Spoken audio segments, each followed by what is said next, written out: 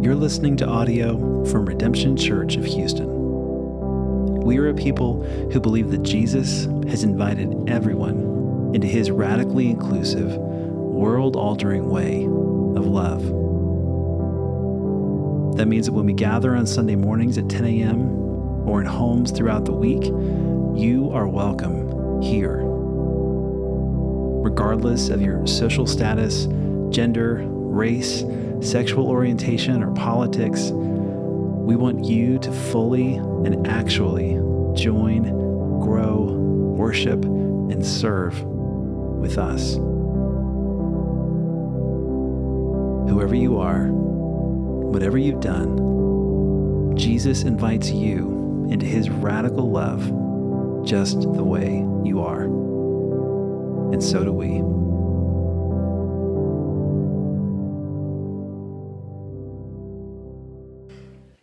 Good morning, Redemption. Will you pray with me? Jesus, will you open our ears to hear you? Will you open up our eyes to see you?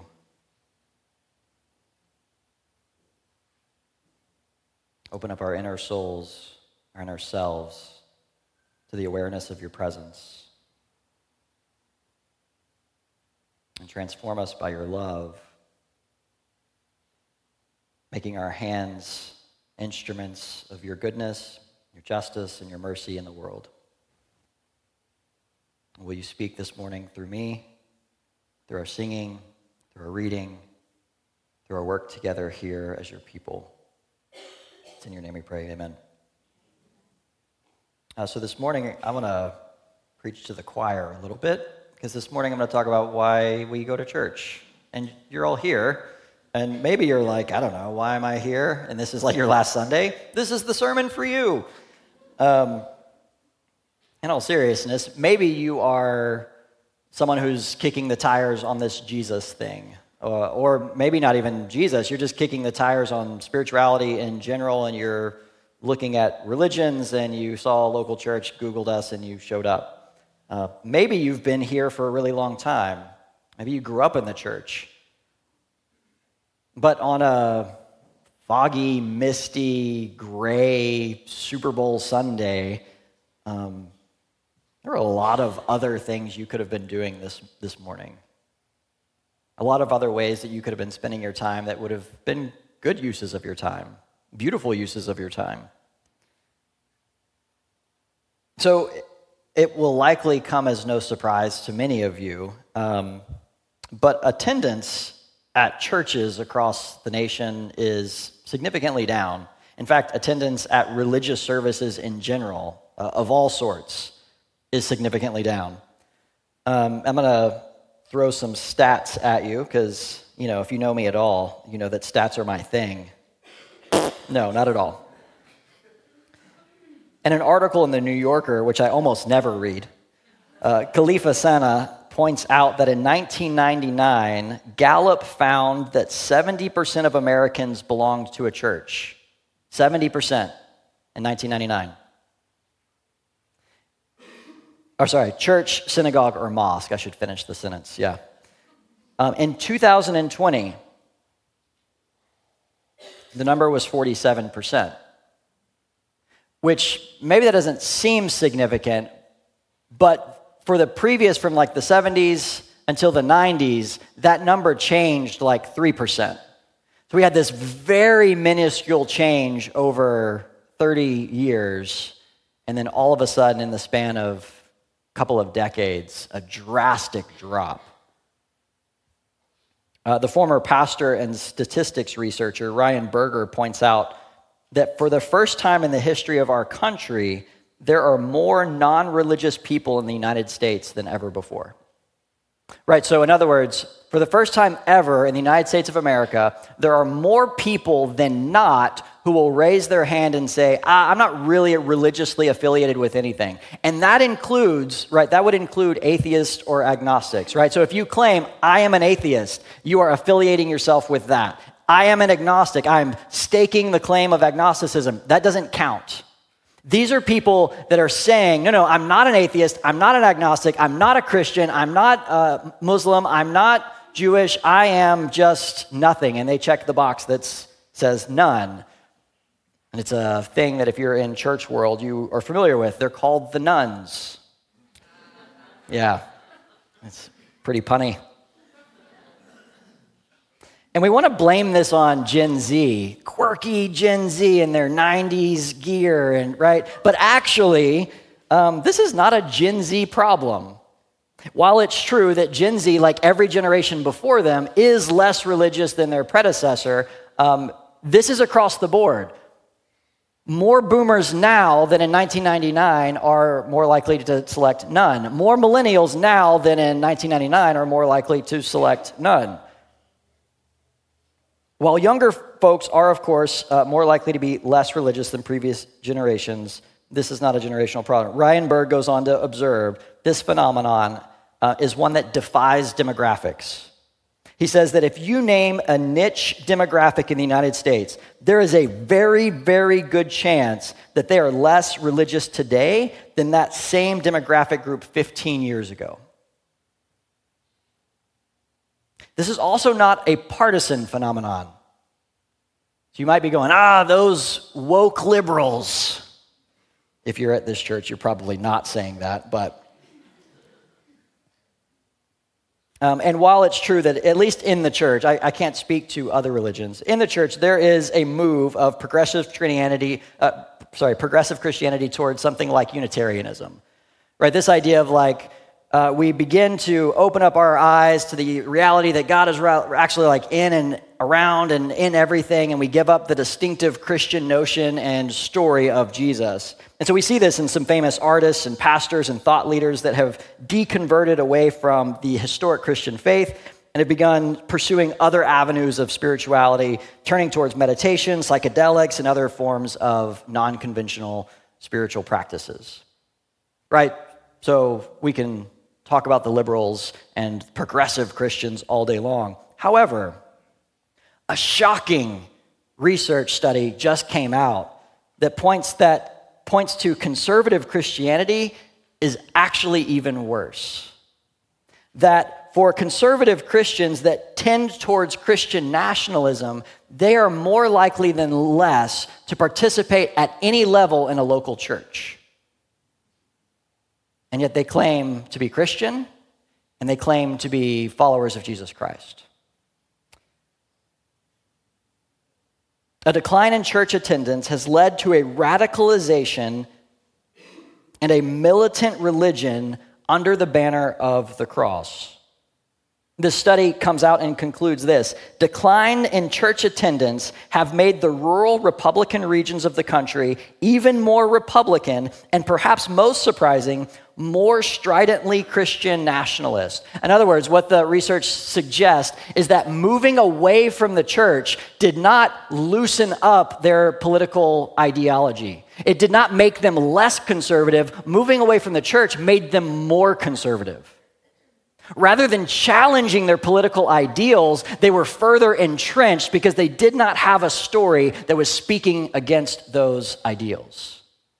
And so we see this on both sides. The reality is that in America today, those who are moving away from religious institutions are finding themselves more lonely and more likely to get sucked into radicalization in one form or another, as it provides a sense of belonging, a sense of us versus them, a sense of meaning in life.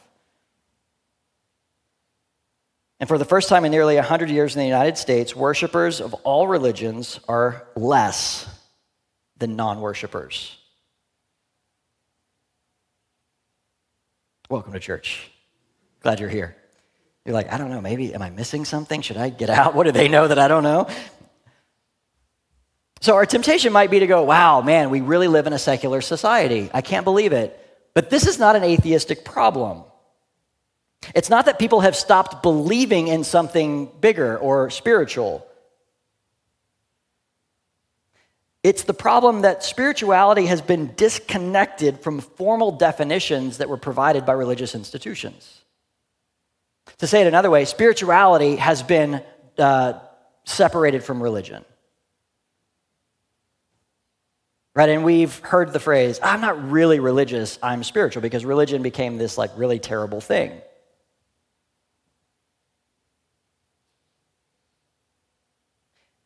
And yet, the book of Ephesians challenges us on this notion.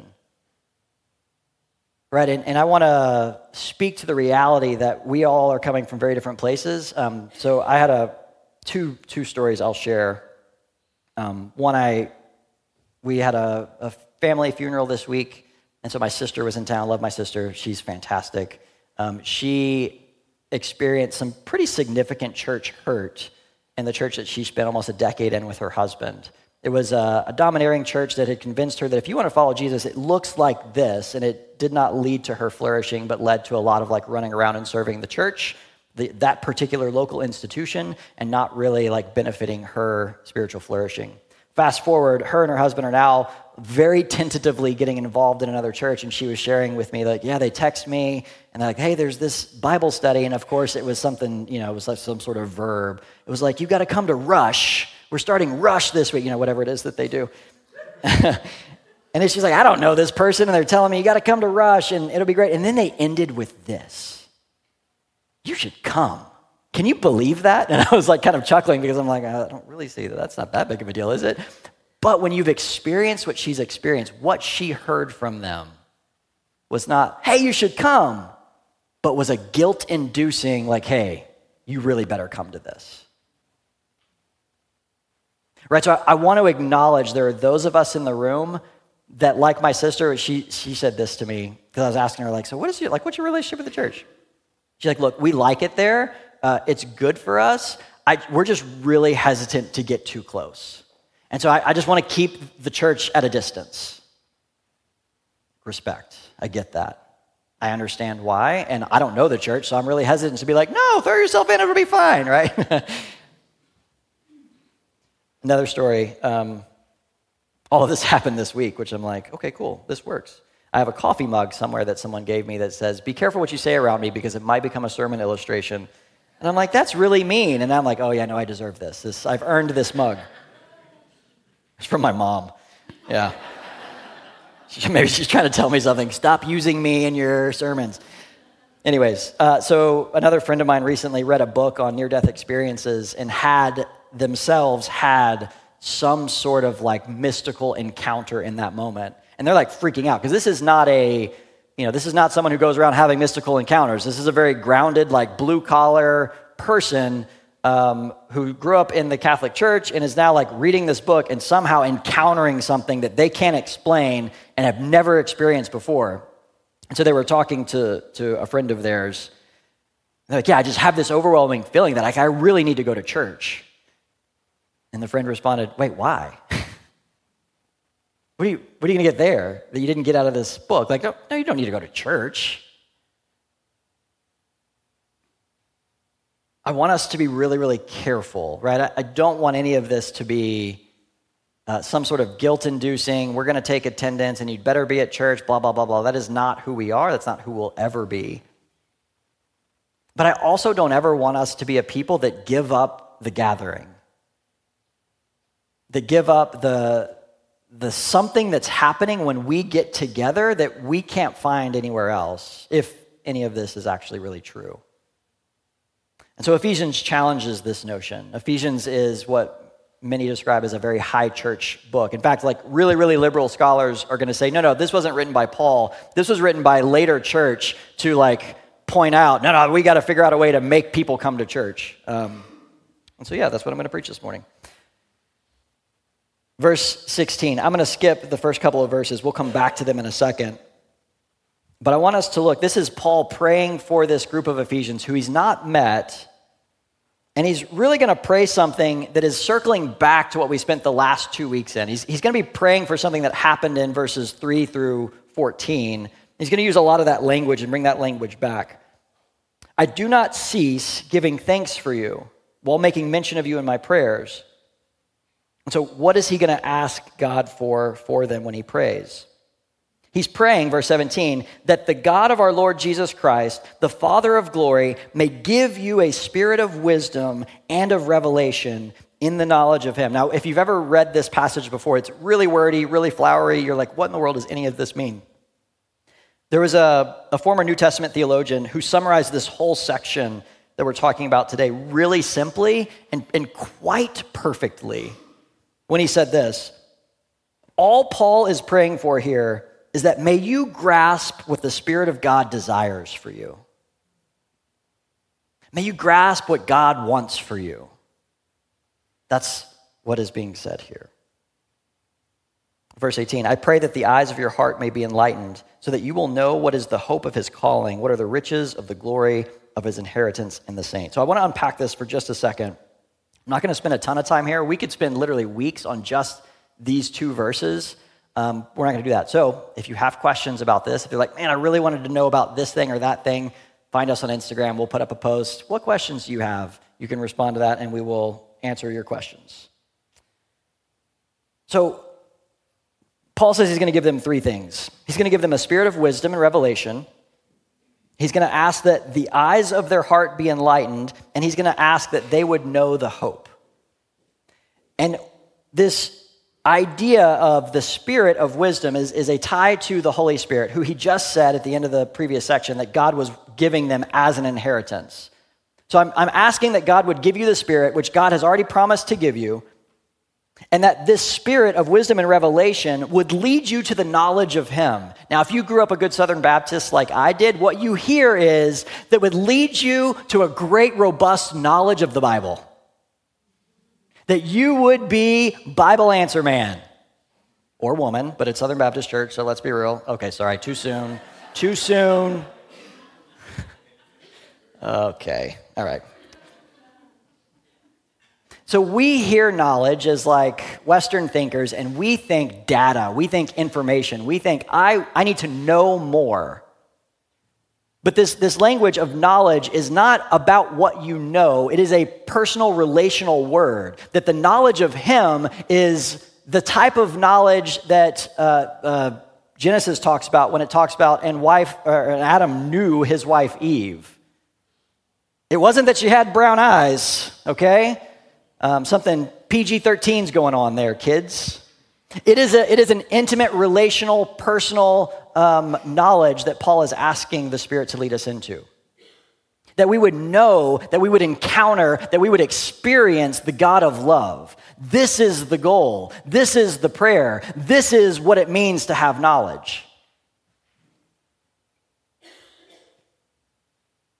And that as we experience God, the eyes of our hearts are enlightened. Which is a really fancy, flowery way to say we become more of who God has created us to be. We become aware of what God is up to in our own hearts and lives, and we become aware of what God is up to in the world when it really is hard to see it sometimes. One of the things that I really hope for anyone who steps into our place is two things. One, that God would miraculously and graciously fill them with hope. But two, that God would miraculously and graciously give them a space to rest.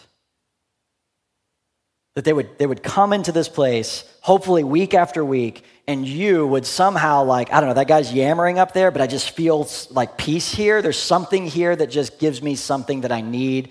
I pray that God would do that among us. Because that's what knowing and experiencing God does. This is what it means. The eyes of our heart would be enlightened. And then he concludes, so that you would know the hope.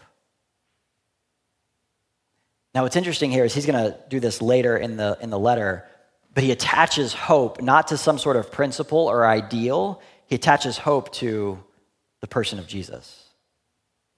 So what he's saying here when he teases, so that you know the hope, is so that you would know the hope, yes, the hope that you have in this person, Jesus, yes, who is seated at the right hand of the Father and has promised to return in glory one day. And so this is not general knowledge, but intimate, personal relationship with the Godhead.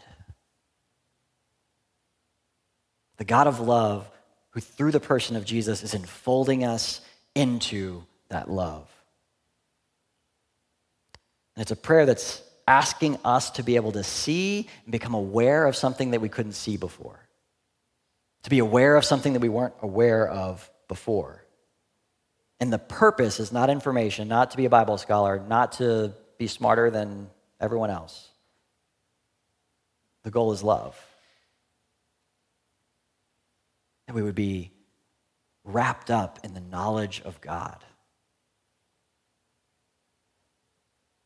And that we would come to know the riches of his glorious inheritance, which is the promise and the assurance that God has said, you are sons and daughters, and I will come back and get you. I've not left you here. I've not abandoned you here. And that you will experience the power that is at work within you. And this is an allusion to the resurrection. He goes on. So I forgot to print this in my notes. So I have my Bible opened up on my phone. Lord, I apologize.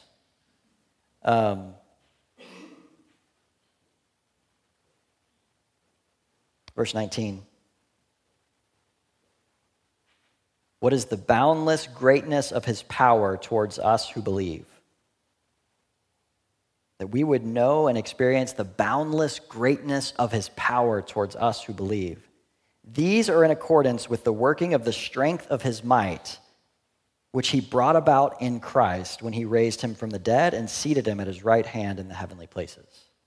Right, so what Paul is saying here is that may God allow you to know and understand that the power of God that was at work in the Messiah is the same exact power of God that is at work in you.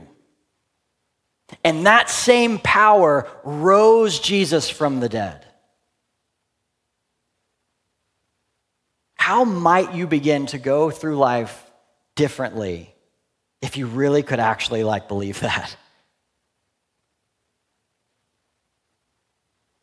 That the power of God that raised the dead is currently working in you and has assured you that one day, no matter how decayed you are, maybe you were cremated, maybe you were buried at sea, doesn't matter, because the power of God that is at work within you will, in fact, raise you from the dead.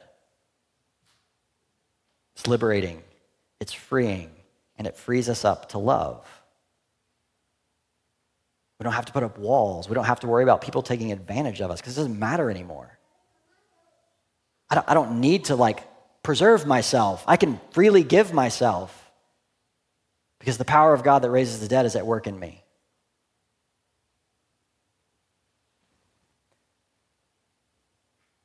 Okay, let me make this tangible to us. The language that Paul's using here is a callback to the previous passage that we've looked at during the last 2 weeks. Right, this foundational story of what God is up to in the world, what God has for each one of us as his people. Right, this is God's story that is breaking into our story, that's reimagining our story, that's redeeming our story. And so what Paul's prayer is that these people would hear this story, would know this story, become aware of this story, begin to see this story at work in the world around them and in their own lives. That this story would begin to replace whatever other story they have been living into before this. Allowing them to let this story fold them into the love of God and then allow them to embody this story out in the world. All right, so I want to circle back to the beginning of this passage. Verse 15.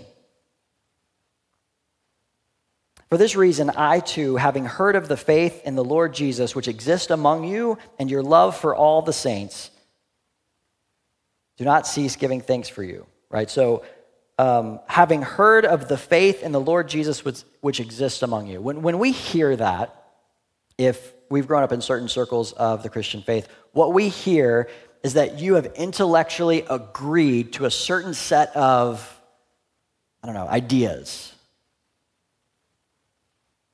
Right? Did Jesus come and die? Yeah, I believe that historically happened. And we describe that as faith. What's packed into that word, yes, of course, that's part of what it believes, but what's also packed into that word is faithfulness. And so the idea here is, and it's tricky to kind of use the word faith and really get to what it's trying to describe here because we have kind of colored this language of faith so much.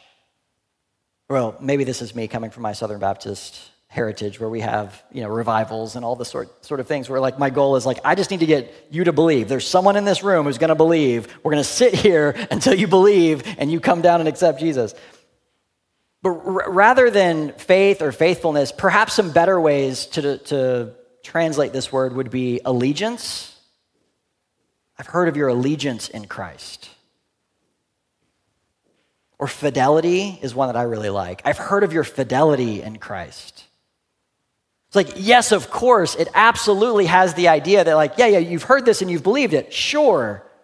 But then beyond that, you've like really actually believed it to the point that you've made it your own. You've started embodying it. You've started living into it. You believe that Jesus is the king of the world, and now you're acting as if Jesus is actually really the king of the world. Imagine that.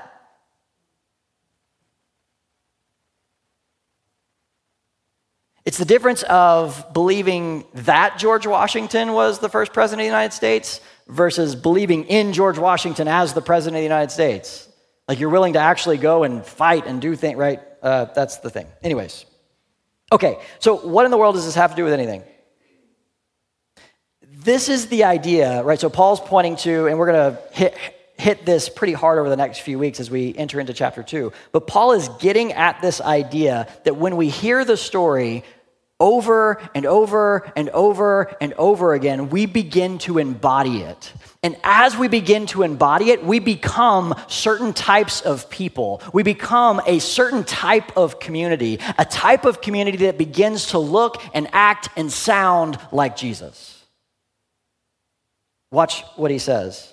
Verse 15, for this reason, I too, having heard of the faith in the Lord Jesus which exists among you, and your love for all the saints. And in English, it's pretty clear, like, oh, these are two separate things. But in Greek, it's really obscure. It's like, I don't know, is it faith and love connected? Right, the idea here being that faithfulness, allegiance, fidelity, faith leads us to be people of love. But notice what he says. Where is that love exhibited that he's heard about? It's among God's people. Right, and this is not Paul saying, hey, don't love those who aren't God's people. Don't love those people who are outside of the church. Of course not. But there is a unique type of love that is embodied in the people of God because of their allegiance to Jesus. There is a unique sort of community that we become because of our faith in Jesus. Now, if that's true, then here's the difference. One variation is this. Hey, you've agreed to this intellectual idea that Jesus has come and died for your sins, and that when you die, you get to go to heaven. Check that box. So now, going to church is, I don't know, maybe I will, maybe I won't, because like I can show up and maybe learn some interesting things about Jesus, and it's just like, oh yeah, I will get to go to heaven one day. Cool. Anyways, back to work. Versus the other, which is this idea that Jesus is calling us to be that which will ultimately exist in the kingdom of God one day. That we are to be this colony of death, colony of life in this land of death. That we're to actually really love one another. And to be the sort of community that no matter who walks through that door, we as a community feel responsible for that person. I don't know you, person who just walked in the door, and this is going to be weird, but like, can we be friends? I don't know, you're about 4 decades older than me, doesn't matter. Can we hang out? Can we grab coffee? I don't know why you're here, but glad you're here. I don't want to be too cynical here, but I'm going to be cynical here. I think we've heard this in a way that has led to our showing up to church as consumers. I've believed in Jesus and I go to church because, I don't know, maybe I'll get something out of it for me. And what Ephesians is going to make very, very clearly is that you have been chosen to go out and to do for the good of the world. And that happens first and foremost here in our gathering. This is the most clearly that anyone out there is ever going to see what Jesus has to offer them. Not because I stand up with a microphone and say something, because they will feel it among us. Is the mule dead? Because I've beat it quite a bit. Is this, or the horse, I don't know, whatever the saying is. Some of you are now horrified. I am not saying that we should do violence to animals. Okay.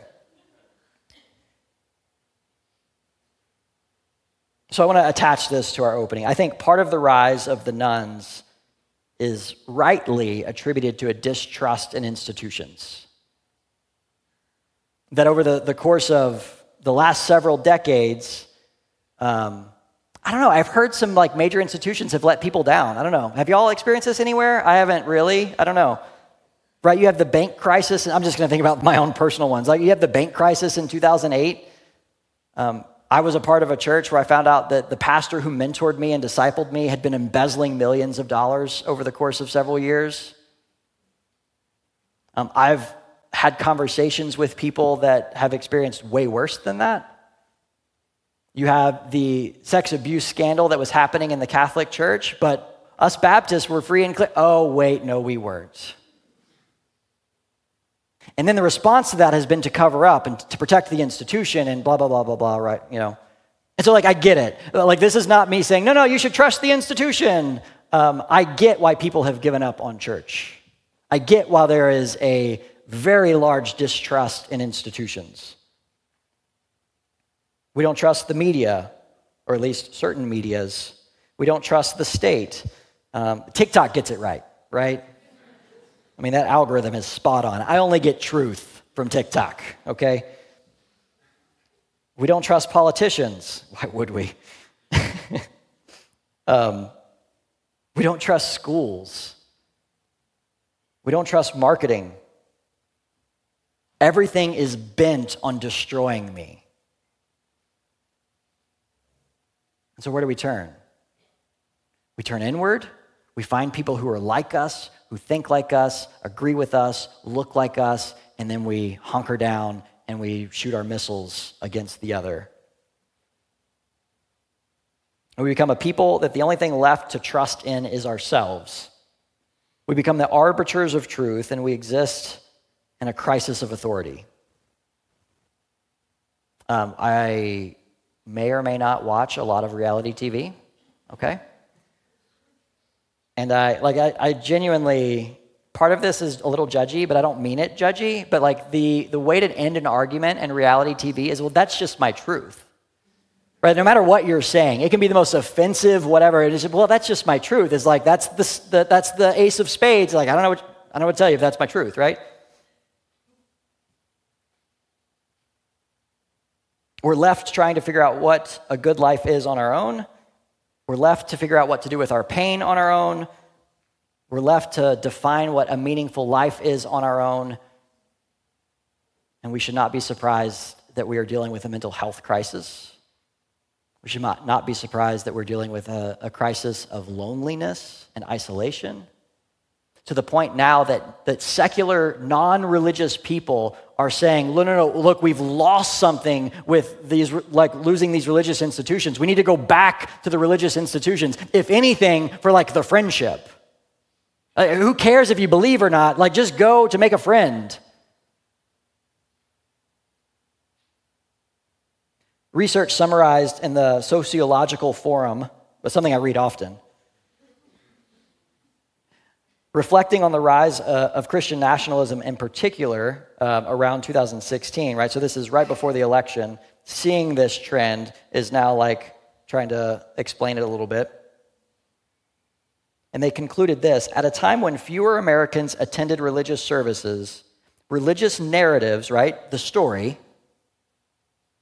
religious narratives about Christian nationhood may have their strongest political effects when and perhaps because they've been detached from religious institutions. In other words, I can get on 4chan and I can find whatever variation of Christianity that I want to find, and I can find my quote-unquote Christian community, and together we can storm the Capitol and do all the things. And we can call it Christian. And I can go to heaven when I die because I still believe in Jesus. I think there's something that we need. I think there's something that Paul is saying we need in our gathering, in our togetherness. One of the conclusions I want to draw about this, with this, is this means that while faith might be personal, please understand that faith is not individualistic. And I understand our bent towards this. We have maybe experienced in our lives or have experienced in the history of religion dead institutions where we're just born into them and there's no real authentic personal faith. So like your personal engagement matters. I think it matters to God. I think it matters to you. However, if all you ever have is you and your prayer life, I think you're missing something that God has for you. Like, I think we need each other. So while it's personal, it's not individualistic. Faith in Christ is tied to the community of Christ. What's interesting about this prayer that Paul prays here is the you. Hey, I pray that your eyes would be enlightened. It's y'all. It's not you. It's y'all. Pray that y'all's eyes would be enlightened together with one another. I pray that y'all would experience the spirit of wisdom and revelation together. I've heard of y'all's faith and y'all's love together. This is communal language.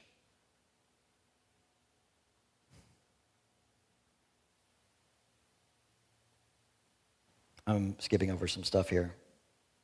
Filtering.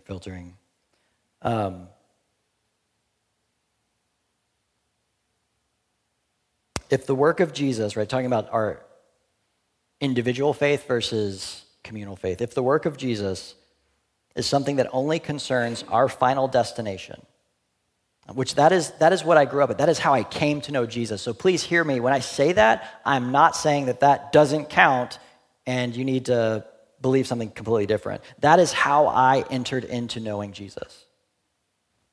But if that is the summation of it, if that is all that it is, hey, believe this so that when you die, then all that we do on a Sunday is really just window dressing. And I'd much rather go out, well, not today. A park would be terrible today, but I'd go stay in bed or go do something different. Go to brunch.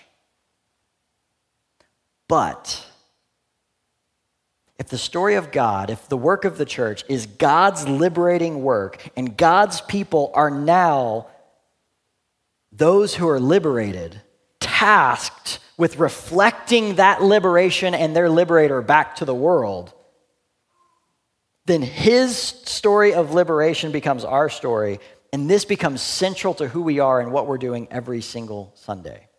Okay, last verse. Here's what I mean. Verse 22.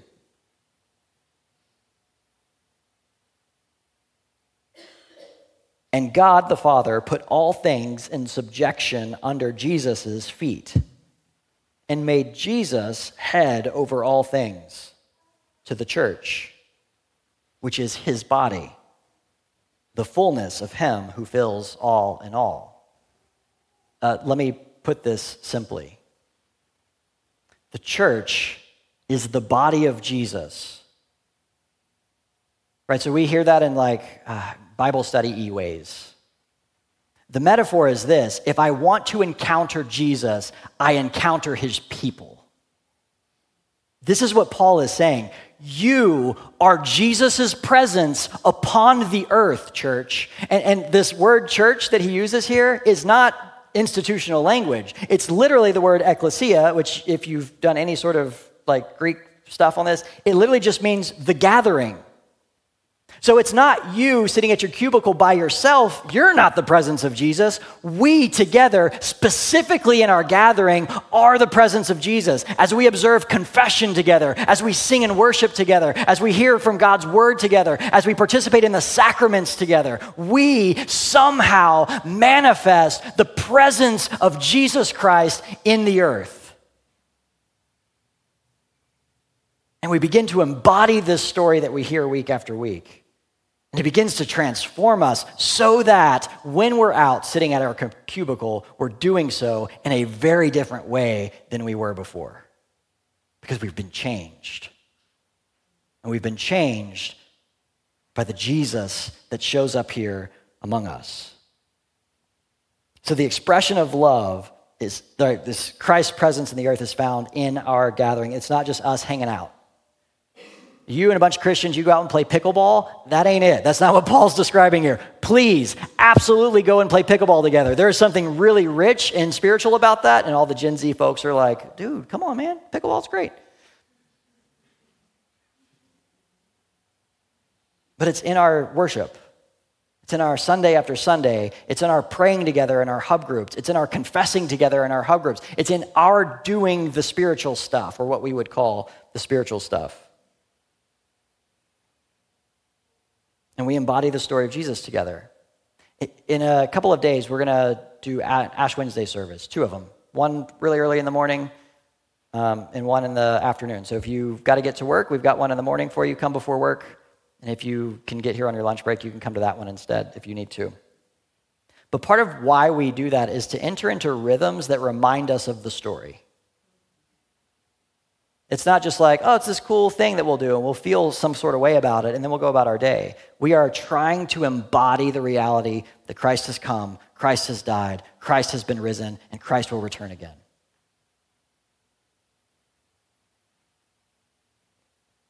We need to hear this story, and our neighbors need to hear this story. A couple of quotes here, and then I'll wrap this up. In the article, What Really Happens When Americans Stop Going to Church, Daniel K. Williams says, there's little to stop them from refashioning the Christian story into their own image, with potentially heretical results. And in contrast to the days when both Republicans and Democrats and Northerners and Southerners shared a common religious language, despite their differences, little common ground is now left between the post-Christians of the urban North and the post-church Christian nationalists of the rural South. The decline of church-going in America, it seems, has not eviscerated Christianity, it has perverted it.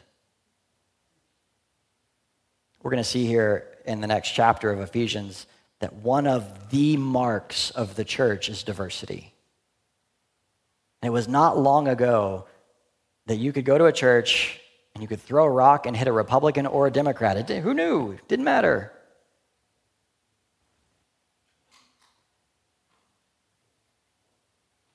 A detached spirituality from the gathering of the people of God in worship is destined to devolve into something far less redemptive. We need this story. Our neighbors need this story. It veers us away from Jesus' story and pioneers another narrative that entirely serves our own kingdoms. Last quote.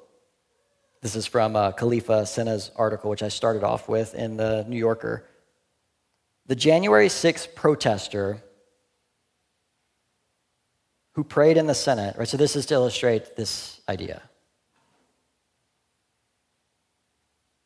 For instance, his name was Jake Angeli. He's known as the QAnon shaman. You've seen pictures of him. He wore the hat with the horns, no shirt. And he had previously referred to himself as part of a light occultic force, right? So not many Christians are going around calling themselves a light occultic force. And yet he entered the Capitol chamber and then prayed. And during his prayer, Angeli thanked God for the divine, omnipresent white light of love and protection, peace and harmony. This language of light workers and of other contemporary spiritualists. Perhaps a shaman is the perfect figurehead for a movement defined by Christian heritage and not Christian faith. America may now be following the trajectory of Europe, where Viktor Orban, the Prime Minister of Hungary, talks about the importance of Christian roots, even though fewer than 20% of Hungarians attend church regularly. Our gathering matters. Our gathering bears witness to a God who has acted on our behalf, who is here among us and working for us, who is with us, and who is ushering in an age to come, even now among us. Our gathering is a protest against hate, hopelessness, unforgiveness. It's a subversive act of embodying and reimagining a community where Jesus is actually and really all in all. Where we are all, each and every one of us, sons and daughters, and where injustice and inequality melt into the awe and love of the Godhead. Let's pray.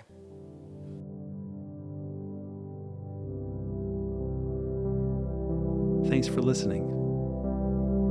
If you'd like to learn more about us, get coffee with a pastor, or visit us on a Sunday, then go to redemptionhou.com. And please know today that you are fully loved and fully accepted just the way you are. We hope to hear from you soon.